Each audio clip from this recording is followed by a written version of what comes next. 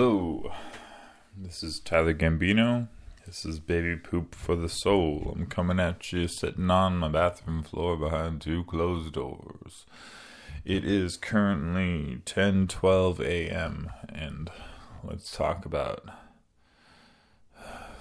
father stuff, parenthood. Let's talk about parenthood. My child is asleep right now. He's currently asleep. We've been working on sleep training. It's tough. He will cry and cry and cry.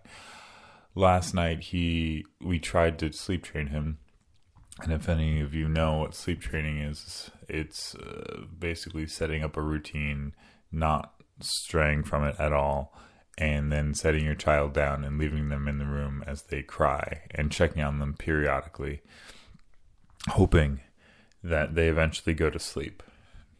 The only issue is that every 50 to 70 minutes, they have what do they call it, micro awakening, where they end their sleep cycle and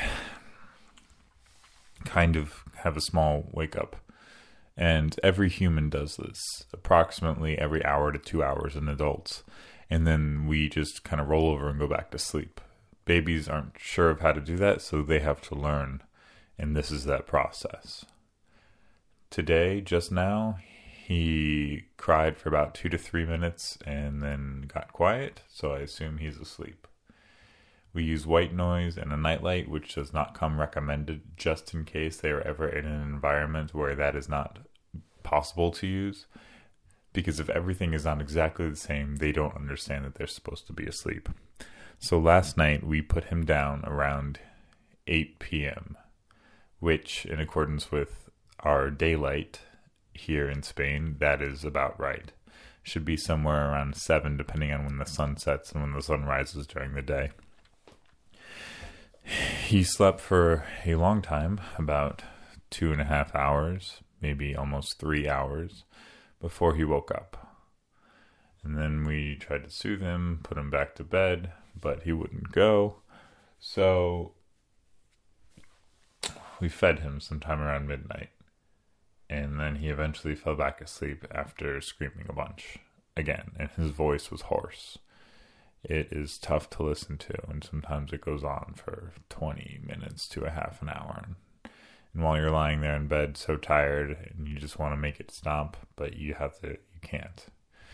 And during that time, my wife Googled something about baby's hoarse voice from sleep training, and a few articles popped up saying how it was terrible and you should not sleep train, and there's new studies, which didn't give any links to any other sources, about how sleep training is actually bad for the child. And then I found another online forum with about 6 different opinions, all kind of saying, do what you feel, which, if you honestly ask me, is an entire cop-out. If anyone ever says to you, if you ever ask anyone, what should I do? And they say, go with what your heart feels. That's bullshit. It's basically like saying, I don't want to have to make this decision for you. My opinion is something that I cannot give you because I don't want to feel responsible for the choice that you make, unless it's a good one.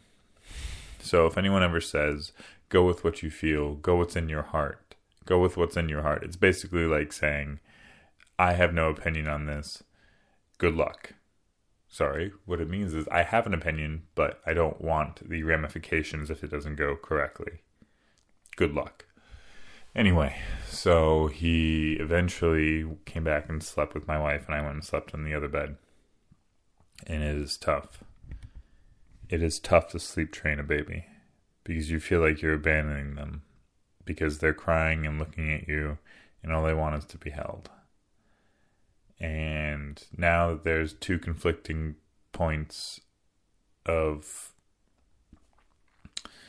matters, whether they should be sleep trained or whether they should not be, now we have to figure out how to navigate that. And if we do choose to sleep train them, to what extent and how much do we actually put into this, or how much do we give in?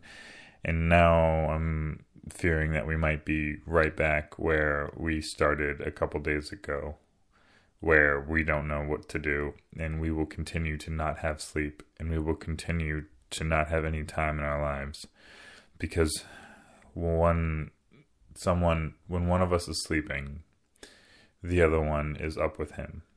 For example, my wife at night and me in the morning, and then our day doesn't get started until about noon or 1 p.m. And by the time everything's all done and ready with our day, that gives us about 5 hours in between.